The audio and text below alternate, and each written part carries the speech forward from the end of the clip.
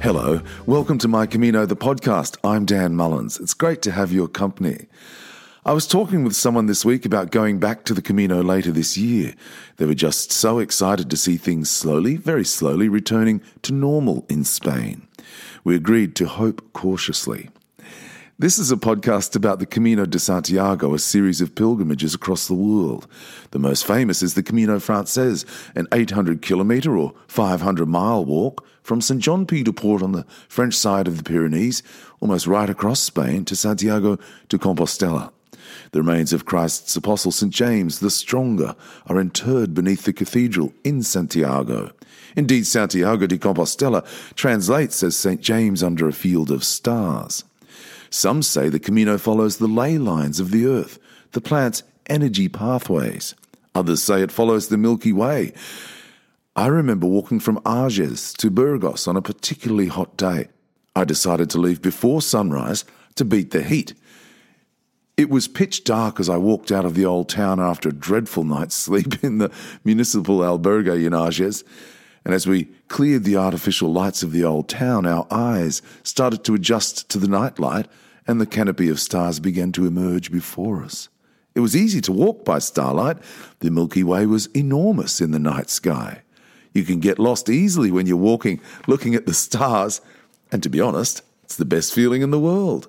The Irish poet Thomas Moore wrote, "Thus, when the lamp that lighted the traveller first goes out, he feels a while benighted, looks round in fear and doubt. But soon the prospect clearing, by cloudless starlight on he treads, and thinks no lamp so cheering as that light which heaven sheds." We'll be back on the path, in the darkness, under the stars, before we know it. In the meantime, we can dream. I've said here more than 100 times the Camino has the ability to change lives. It can provide clarity, perspective, and reflection. It can also provide balm for a soul in need.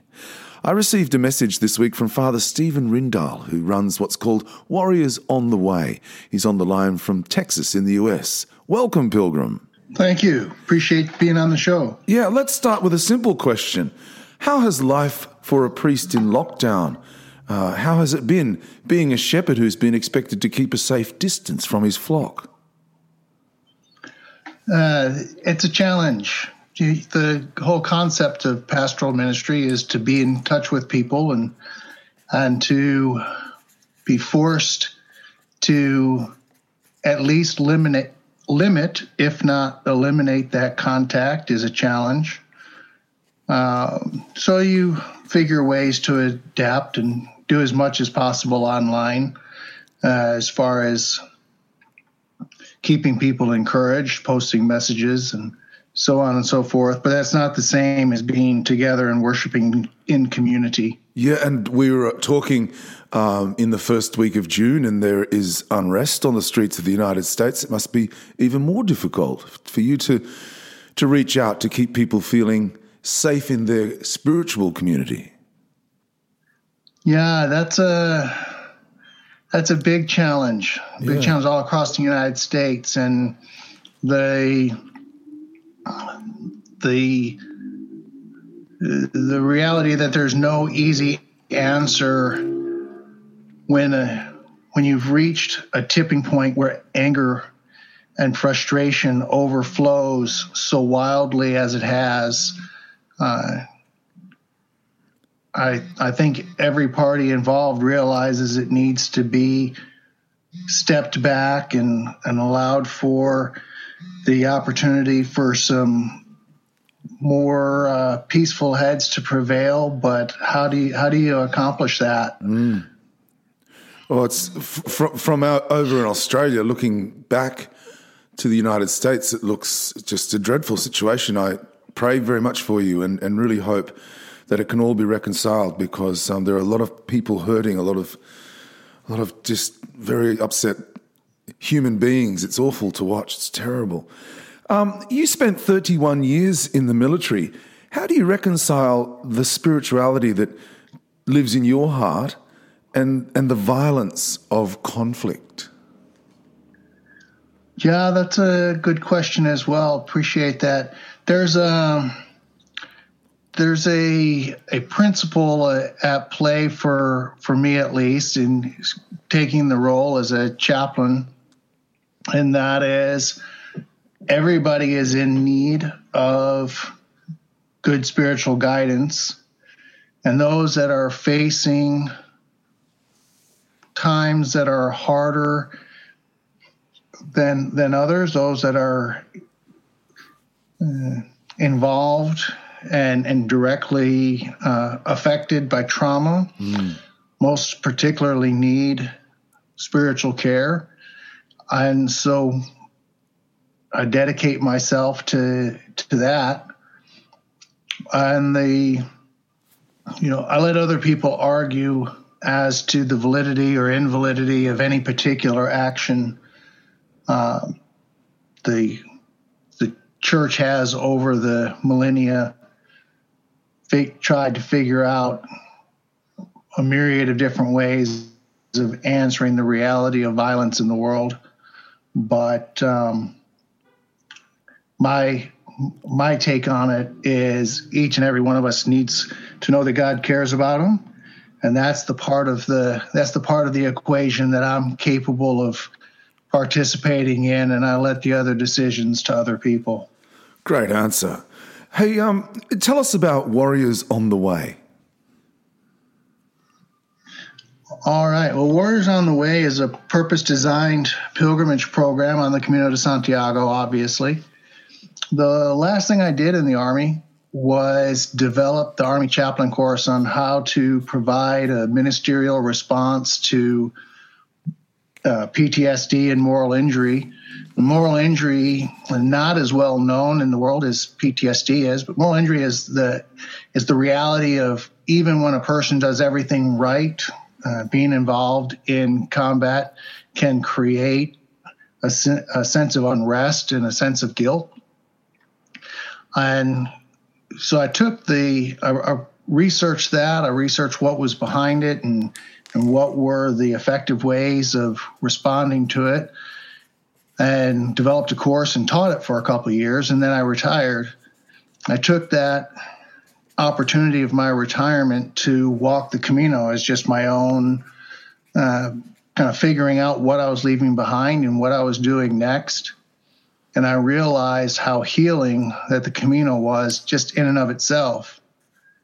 I thought it'd be great to bring other veterans out and have them experience the same thing. So I took all that research that I had done for the PTSD and moral injury course and sat down and kind of sketched out an idea of what it would look like to intermesh the information on PTSD and moral injury with the activities of the Camino, and designed this pilgrimage for veterans. And we've now been able to run a few pilgrimages, and we do before and after PTSD assessments, and we're demonstrating just incredible results with people experiencing 70% reductions in symptoms over the course of the pilgrimage. Wow, that's fantastic. Yeah, we'll talk about the ins and outs and all of the logistics of those pilgrimages a little later. But I wanted to talk about post-traumatic stress disorder that you mentioned there. Here in Australia, and I'm certain it's the same in America, veterans once came home and sort of drank themselves into oblivion because it was expected that you just coped. But of course they didn't cope. So that's not unique to Australia. No, exactly. So what's the message then to someone listening who perhaps hasn't won the battle of their mind? Yeah, the first thing is, and it's said so frequently it borders on becoming trite, but there's a big benefit. It's the kind of the first step to the healing process to recognize that your mind and your body are actually acting in a normal way to having experienced an extremely non-normal event. All right. And so when you are able to accept that message, then you can kind of unpack the totality of what you're going through, and it's a bit like putting a puzzle together. You start to see where the different pieces fit and where they're connected, and how when you sit there and work on them and the larger picture begins to show itself. Some of that you can do by yourself, but it's really helpful to have that outside observer to say, have you noticed that you do this? Have you noticed this other thing over here? Not telling the person what to do, so to speak, but just being a friendly set of eyes to recognize things that sometimes you're just too close to it to see in yourself. Yeah. The ability, I think, to take on the challenge is a challenge itself, isn't it? Because you think, to deal with all of these things I've seen, to go back and potentially revisit all of the horror and the catastrophe, the thought of undertaking that is such a massive task in itself that you'd be reluctant even to take the first step, wouldn't you? Yeah, and that is a big part. That is a big part of the challenge for pretty much for everybody at one level or another. In that, the idea of PTSD, or the reality of PTSD, the reality of moral injury, is that it makes you uncomfortable. Yeah. And people don't tend to jump in and do things that make them uncomfortable. Yeah.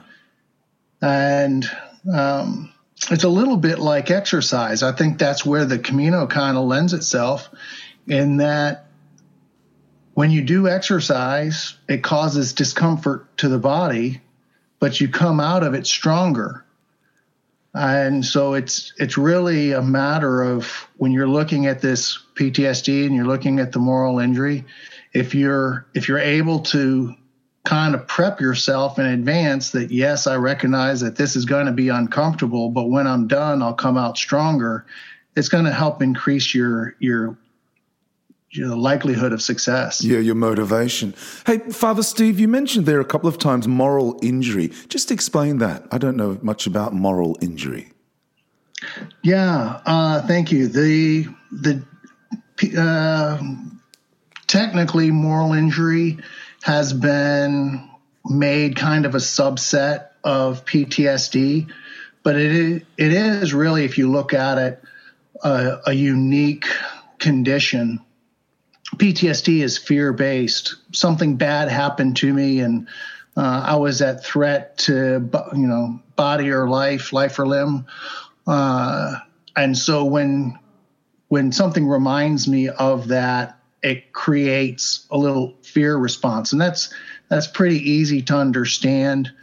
So you have, the kind of stereotypical, you're around a lot of gunfire in a combat environment, and then when you get home, the similar sounding fireworks stirs or triggers that little bit of fear within yourself, because it's too similar. It creates a sympathetic response back to when those same sounds represented something that was someone trying to do you harm.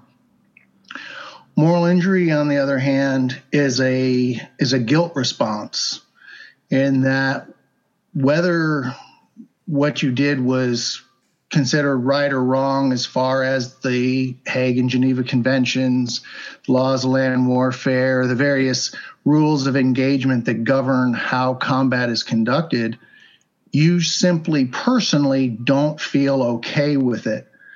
From the theological perspective, we're all made in the image of God, and it's not natural to cause destruction to another image bearer. You may be in a situation where that conduct of combat is legal and has been justified by the various just war theory principles, which is kind of the international standard. Yeah. But it doesn't make you feel better about it. Sure. Right.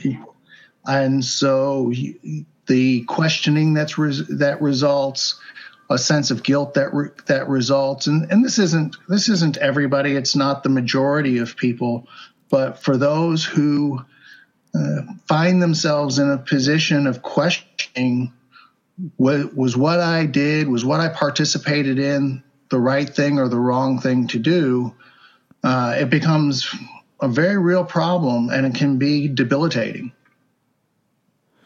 Wow, so that's moral injury. That's fascinating. I might do some more research about that, because that's something I think that you wouldn't necessarily need to carry with you as a result of conflict or war. But yeah, that's a fascinating concept, moral injury. Hey, St. James the Stronger, Christ's apostle whose remains are interred in the cathedral in Santiago, sought to spread Christ's word. You're carrying on his tradition. What did you learn about yourself and your life's journey when you walked that first Camino? The most wonderful thing for me in walking the Camino the first time was I intended to walk by myself. I just wanted time to think and to pray. But as you know, you don't ever walk by yourself for very long. Yeah. And so the next thing I know, I'm walking with a small group of people, and people have the reason why they go on the Camino that they're aware of, and the reason why they go on the Camino that they're not aware of. And in the course of the conversation and interacting with these other people, frequently coming to the conversation as a priest, that reason for going on the Camino that I wasn't actually consciously admitting, this speaking for the other people, yeah, and myself as well at one level or another, came to the surface. And so it was this, the kind of general definition of a sacrament is something that a tangible way of coming and experiencing God. And so I found that I was not celebrating the sacraments so much as I had actually anticipated, instead attending the various pilgrim masses along the way. But I was, in a way, living sacramentally as I simply walked and talked with these other people and helped them discern that God actually is active in their life and cares about them if they would slow down a minute and pay attention. Yeah. What a lovely thing for you to take back with you. And, you say on the Warriors on the Way website, it's a time to think, consider, contemplate, plan, and pray, all while putting one foot in front of the other. I've said here on the podcast many times that the Camino is a metaphor for life. Why do we struggle to think, consider, and contemplate every day? All of us. I think that's largely a reflection of how harried we've allowed our lives to become. There's constantly something demanding our attention. And I think of the book that was, it's been out at least a few decades or longer, called The Tyranny of the Urgent. And just because something appears to require attention right away, we allow it to take the lead in whatever we're doing and distract us from more important tasks, because just because it's urgent doesn't mean it's important. And between the way our work cycle has developed with the interconnectivity, we never get to leave work behind because everyone will be remain in contact or reachable via telephone and everything else, which, when the phone was wired to the wall, we were a freer people. And we just don't allow ourselves the space and the time to contemplate. and I think we're poorer for it. I love that, when the foam is connected to the wall. Yeah, well, it's so true, isn't it? Being connected all the time. Your warriors on the way have the opportunity to participate in the ancient ritual of leaving burdens at the foot of the Cruz de Ferro. What do you tell them to expect, first of all, and tell us about the ceremony itself when you get there? Oh, yeah, thank you. That's such an important part of the overall pilgrimage. And I have to say, due to the way our life schedule works, very few people have the luxury of getting away for 35 or 40 days that it might take to walk from the French side of the Pyrenees to Santiago. And so using at least in the United States, rather standard 2-week window for a vacation time or holiday, we start our Camino, we start the Warriors on the Way pilgrimage in Astorga. And as you may recall, it's only a day and a half or so away, depending on how fast you're walking, away from the Cruz de Ferro. So the first thing is, a few weeks prior to our departure, I will have everybody who's going on the pilgrimage select a stone or stones representing a burden to leave at the Cruz de Ferro and start carrying it before we ever depart, so that they at least partially get that same experience of physically carrying the burden. Having a couple stones in your pocket for a couple of weeks gets you in that mind that you really want to get rid of them. And I will reinforce that message that you're carrying these stones around so that they can become the tangible representation of something that you really want to get rid of. You want to leave at the foot of the cross. And so we'll go, we start in Astorga, and then we go up, we walk the first day. We're just a little bit short of the cruise at that point. And then we get up extra early the next morning so that we can get up to Cruz de Ferro at daybreak, or slightly before daybreak. And we celebrate the Mass there at the foot of the Cruz de Ferro, slightly off. And each person has the opportunity at that point. And they're not forced to, it's not mandatory, but they're given the opportunity to talk about what it is they want to leave behind, what has been a burden to them. And it's just truly a cathartic experience, because then we make each thing that's been voiced a special intention of the Mass. And then when complete, people take their stones, pick them back up, go over, carry them to the cruise and leave them there with the specific instruction. Just like you're leaving the stone there, you leave the burden there. Don't go in a couple hours from now, pick it back up. Be intentional and leave it behind. And consistently, people will, after we're done, say, it was great to get in Santiago. It's amazing. You're finished and the cathedral's gorgeous and everything else. But the day that made the big difference was the day at the Cruz de Ferro. Wow. Yeah, while you were talking, I was casting my mind back, and some of the things I saw there, and I've been there 3 times, some of the things I saw, some of the reactions from people was really quite startling, quite staggering. It really is a very, very special place. And it's lovely, as you said, that's only a day and a half after you leave Astorga. It's very early in your Camino, and so those warriors are enlightened so early in the piece that from there on, it's all good news, isn't it? Yeah, very much. Fantastic.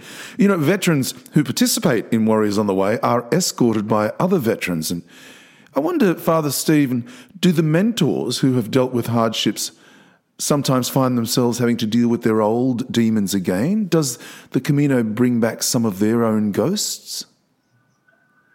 I think every time you go, something new comes to light. And so there's a principle in spirituality, Christian spirituality, that you have this kind of a 3-phase approach to God. And the first is purgative. You're getting rid of things in your life. And then it's illuminative. You're seeing yourself more clearly, and you're seeing God more clearly. And then unitive. You have this experience of a union with God that transcends anything that you've done before. But the result of that is that you see yourself much more clearly than you did before. And now you realize that there's still things in your life that you need to get rid of. And you cycle back to the purgative and you start cleaning out your life a little bit more. And then you have a clearer vision of yourself, and you're capable of entering into a closer union. And in that closer union, once again, you see yourself more clearly than you ever have. And you realize there's still more things to clean out. And I think the Camino lends itself to that process. And so when you go repeatedly, each time you get a little bit closer, and every time you get a little closer, you see more that still needs to be worked on. So well put. I love that. That's so true. So true. And I think that's really the answer to the question I pose here often, and that is, why do you think it keeps calling us back?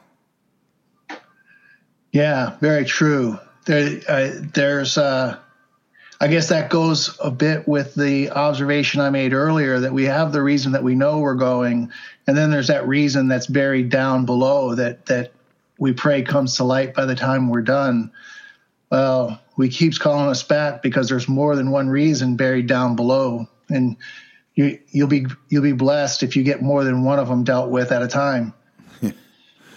Boy, that's so true. So let's talk logistics and the nuts and bolts. How does it work? Do the veterans themselves pay to participate? No. We are the category in the United States is called a 501c3. That's a Internal Revenue Service, the tax designation for a nonprofit organization. I'm not sure. I think your terminology would be a registered charity. Okay, yeah. If that's right. Yeah. So we're a registered charity, 501c3. And so anybody that gives us a donation, that donation then becomes a tax benefit to them when they file their annual income tax. So we gather donations through the year so that every pilgrim that gets approved, every veteran that gets approved to be a pilgrim, is completely sponsored. They have no expense other than their personal needs. And when I say that, it's, they've got to have their passport taken care of before they get here. They have to have the clothes they want to hike in, and their hiking boots or shoes. And they need to get to San Antonio. Everybody starts together and finishes together. So we do draw pilgrims from all across the United States, but we all start in San Antonio. So you have to get yourself to San Antonio. But once you're here, the Warriors on the Way organization pays for lodging, transportation, meals, the round trip to Spain and back, ground transportation in Spain. So from the moment you land in San Antonio until you're back on a plane going back to your own home, you've got no personal expenses other than whatever souvenirs you might want to buy once arriving in Santiago. And we do pay for the meals, but if a person happens to be a heavy-duty snacker, they're going to buy their own Coca-Colas and candy bars and whatever else. We're going to feed you what you need, but we're not filling you up with candy. Oh, that's wonderful. That's fantastic. And so you walk for just under 2 weeks, Tell us about Correct. what happens as a rule when the warriors get to Santiago. It's an interesting dynamic. As you know, you've been walking and the strange combination of completely free in that you have no other worries and at the same time restricted. You've got a pattern each day. But now you've arrived in the city and you're able to do whatever you want. And so we attend the Pilgrim's Mass, where we go and get our Compostelas. We do the typical things, but then at the same time allow people to explore and do some activities that are going to be personal priorities, and different people choose different things.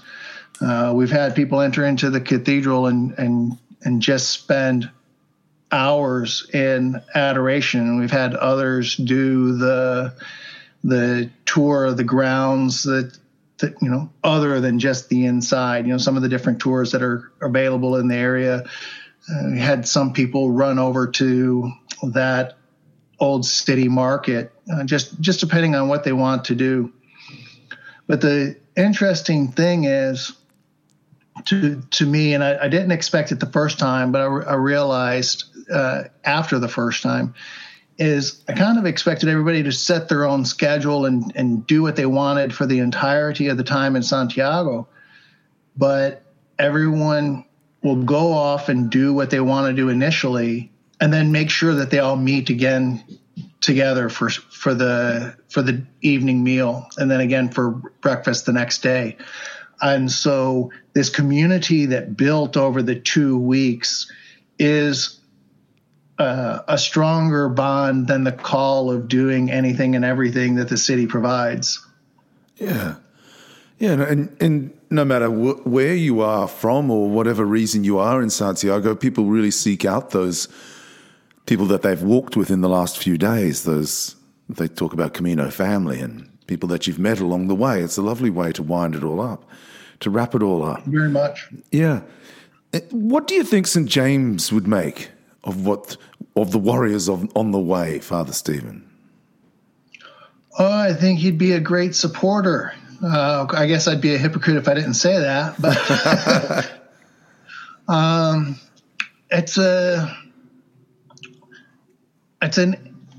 I've thought about it quite a bit, actually, because of the different ways St. James is represented, right? You've got the at this point most common and prevalent gentle pilgrim dressed as a medieval era pilgrim, floppy hat and cloak and covered in shells. But then you have the older, what was dominant, Santiago Matamoros, the destroyer of Moors. Yeah. On the white charger, wielding the sword and motivating the Reconquista. And I think I've kind of split the middle. I've tried to split the middle between those two, in that pilgrimage, this desire to move from where you are to where you want to be. And a big part of that, particularly in spiritual practices, and pilgrimage is clearly a spiritual practice, is to rid your life of those things that are holding you back. And I've reinterpreted Santiago Matamoros to be the trampling under feet and the eviction of those things we don't want in our life. And while some of the iconography of the Moors being trampled is unfortunate, I turn and take and say, well, if I substitute that's simply a representation for the various failings in my life, the sin in my life, the bad practices in my life, and I want those trampled under feet. I want those driven from my soul. I can reframe the old Santiago and bring him into congruence with the new Santiago of the pilgrim and see where one complements the other. And I pray that's the case for each of our pilgrims. And for you. Yeah. Oh, yeah. That has developed now within me as a kind of a culmination of chewing on this through multiple pilgrimages. Yeah. And I asked that, making sense of it. Yeah. Well, I asked that because your life as a chaplain, your chaplaincy, your service, and now your service in the community and later on the Camino, it must be in many ways a pilgrimage in itself, a Camino, your life's journey. Oh, most definitely. It's an interesting thing also when you look at there's only a couple places in the Bible, and even there it depends on which translation you use as you're reading text. But there's a few places where you'll find the term pilgrimage used. And then in the first 350, 500 years of the church, what's referred to as the patristic era, the use of the term pilgrimage, that's always reflecting on the person's life. It's not a discussion of an actual physical travel. It is the travel of your soul over the course of life. And the physical pilgrimage came much later, actually. The idea of taking this long physical journey for the sake of influencing your soul is a later understanding of the term pilgrimage. And so we can find that going on that physical pilgrimage will kind of put us in the right mindset and open our soul a little bit to the original purpose or the original definition and understanding of the term pilgrimage. And it reflects that Eastern idea that I think the East has a much better concept of the totality of humanity when it comes to recognizing that we are holistic. Our bodies, our souls, and our spirit all work together. So if we get our body in movement with an intention to benefit our souls, and our souls get to move along with the body and both benefit as a result. Do you remember, Father Stephen, how you or where you were and when it was that you first heard about the Camino? I remember I was in South Carolina.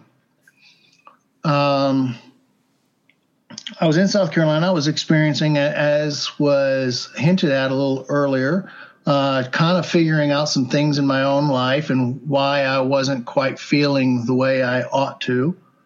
And just exploring some spiritual practices that I wasn't familiar with, and that ranged everywhere from going on different activities, silent retreats, and ultimately I got to pilgrimage, and I was primarily familiar with the idea of people going on pilgrimage to the Holy Land, people going on pilgrimage to Rome. People going on pilgrimage to one of the various Marian shrine sites, such as Lourdes or Fatima. And in the process of looking at pilgrimage, I found out about a pilgrimage to Assisi, Italy, of the St. Francis of Assisi fame. And that pilgrimage was being led by a Franciscan monk who had spent a career in the Navy and Marine Corps, pointed out in the literature for this military-specific pilgrimage something about St. Francis that I didn't know prior, and that is that he was a combat veteran and had spent a year as a prisoner of war. And so this pilgrimage to Assisi was designed with the idea of modern day veterans learning from this medieval veteran, and it was quite effective. Father Conrad, the Franciscan that led it, was brilliant, did just an amazing job. But he had just earlier in the year walked the Camino himself. And so we discussed that. And it was a year after going to Assisi, not quite a year after going to Assisi, then I walked the Camino for the first time. How do you explain the Camino to people who ask about it? It depends on how much time they have, because I tend to talk too much. If they're short on time, I tell them that the road is a hard but faithful teacher, and pilgrimage is a prayer with your feet. If they've got more time, then I kind of discuss more the background and get into greater detail.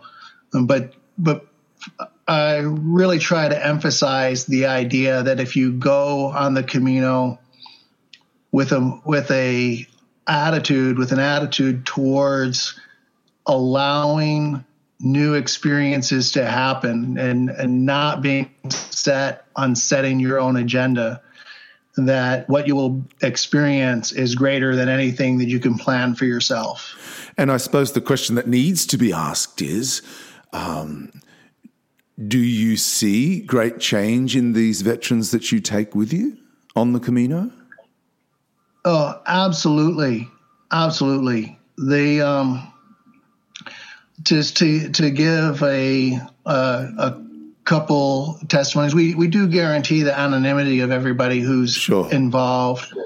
But, when you have someone tell you after the third or the fourth day, and you're every time you look for him, he's in bed, sound asleep, and my attitude as the person who's leading this group saying, you really ought to explore this town, this village, this city. There's so much incredible stuff here. And his response is, I haven't been able to sleep through the night in over 10 years. Uh-huh. And now I have the opportunity and I'm capable of sleeping.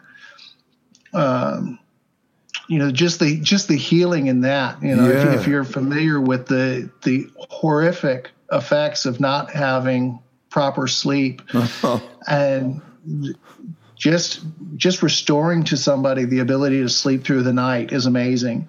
Yeah.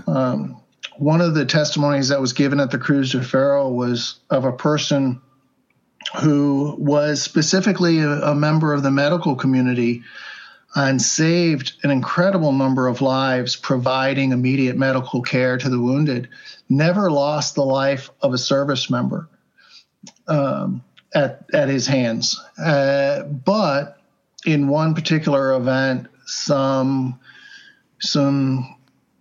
children, some innocent children were caught in the middle. Nobody was specifically at fault. Gunfight erupted, and children were present, and some of them were wounded. And he wasn't able to save the lives of those children, at least not all of them. And he carried this incredible burden. And he said when he left the stones at the Cruz de Ferro that, they're only little stones, right? They're only a few ounces apiece. But he said it was like just taking this incredible weight of multiple bodies off of his shoulders. So those are kind of a couple of the dramatic and retellable stories. Some of them not necessarily appropriate for this forum. Sure. But that kind of gives you a feel for the healing that goes on. And we can't possibly imagine the relief. It's unimaginable how grateful they would be for the opportunity to get on with their lives again. I mean, you can't imagine what it would be like. You just can't. Yeah, and multiple members, former pilgrims, I refer to them now as our alumni, have spoken about the desire to go back on their own, bringing their wives, bringing their children, bringing their husbands, in our female veterans. So it's life changing when they want to make sure that their family gets to experience this. I've had wives contact me and send me notes of thanks for the change that they've recognized in their husbands after getting home. So it's incredible. It's extremely rewarding. That's great. Look, just to wind up, I'm going to give the details after the interview, how people can donate and to learn more about Warriors on the Way. But if there's somebody who's stumbled upon the podcast as a means to sort of maybe they're thinking about walking the Camino de Santiago and are not quite sure, not necessarily veterans, but what would you say to somebody thinking of walking the Camino? Well, if you're thinking about it, then you need to do it. Do some initial planning and don't get overwhelmed. Get yourself used to walking a little bit every day. Don't get intimidated, but commit to doing it and do it. It will be a life-changing event. Well, I want to say, first of all, I wish you well, Padre. But secondly, congratulations for the work you're doing. You're not just having an impact on lives, you're changing lives. And that must be very rewarding. And I'm certain your mentor, Jesus Christ, would have been very happy that one of his flock is the leader that you are. So congratulations. And walk on. I hope Warriors on the Way is not only successful once this current pandemic crisis is over and done with, but many years to come. Good luck, and thank you for taking the time to talk to us. Thank you. I appreciate being on. Buen Camino. Buen Camino. Father Stephen Rindal there. Father Steve runs what's called Warriors on the Way. You can find and sponsor veterans via warriorsontheway.org. warriorsontheway.org. The Irish poet Thomas Moore wrote, "Thus, when the lamp that lighted the traveller first goes out, he feels a while benighted, looks round in fear and doubt.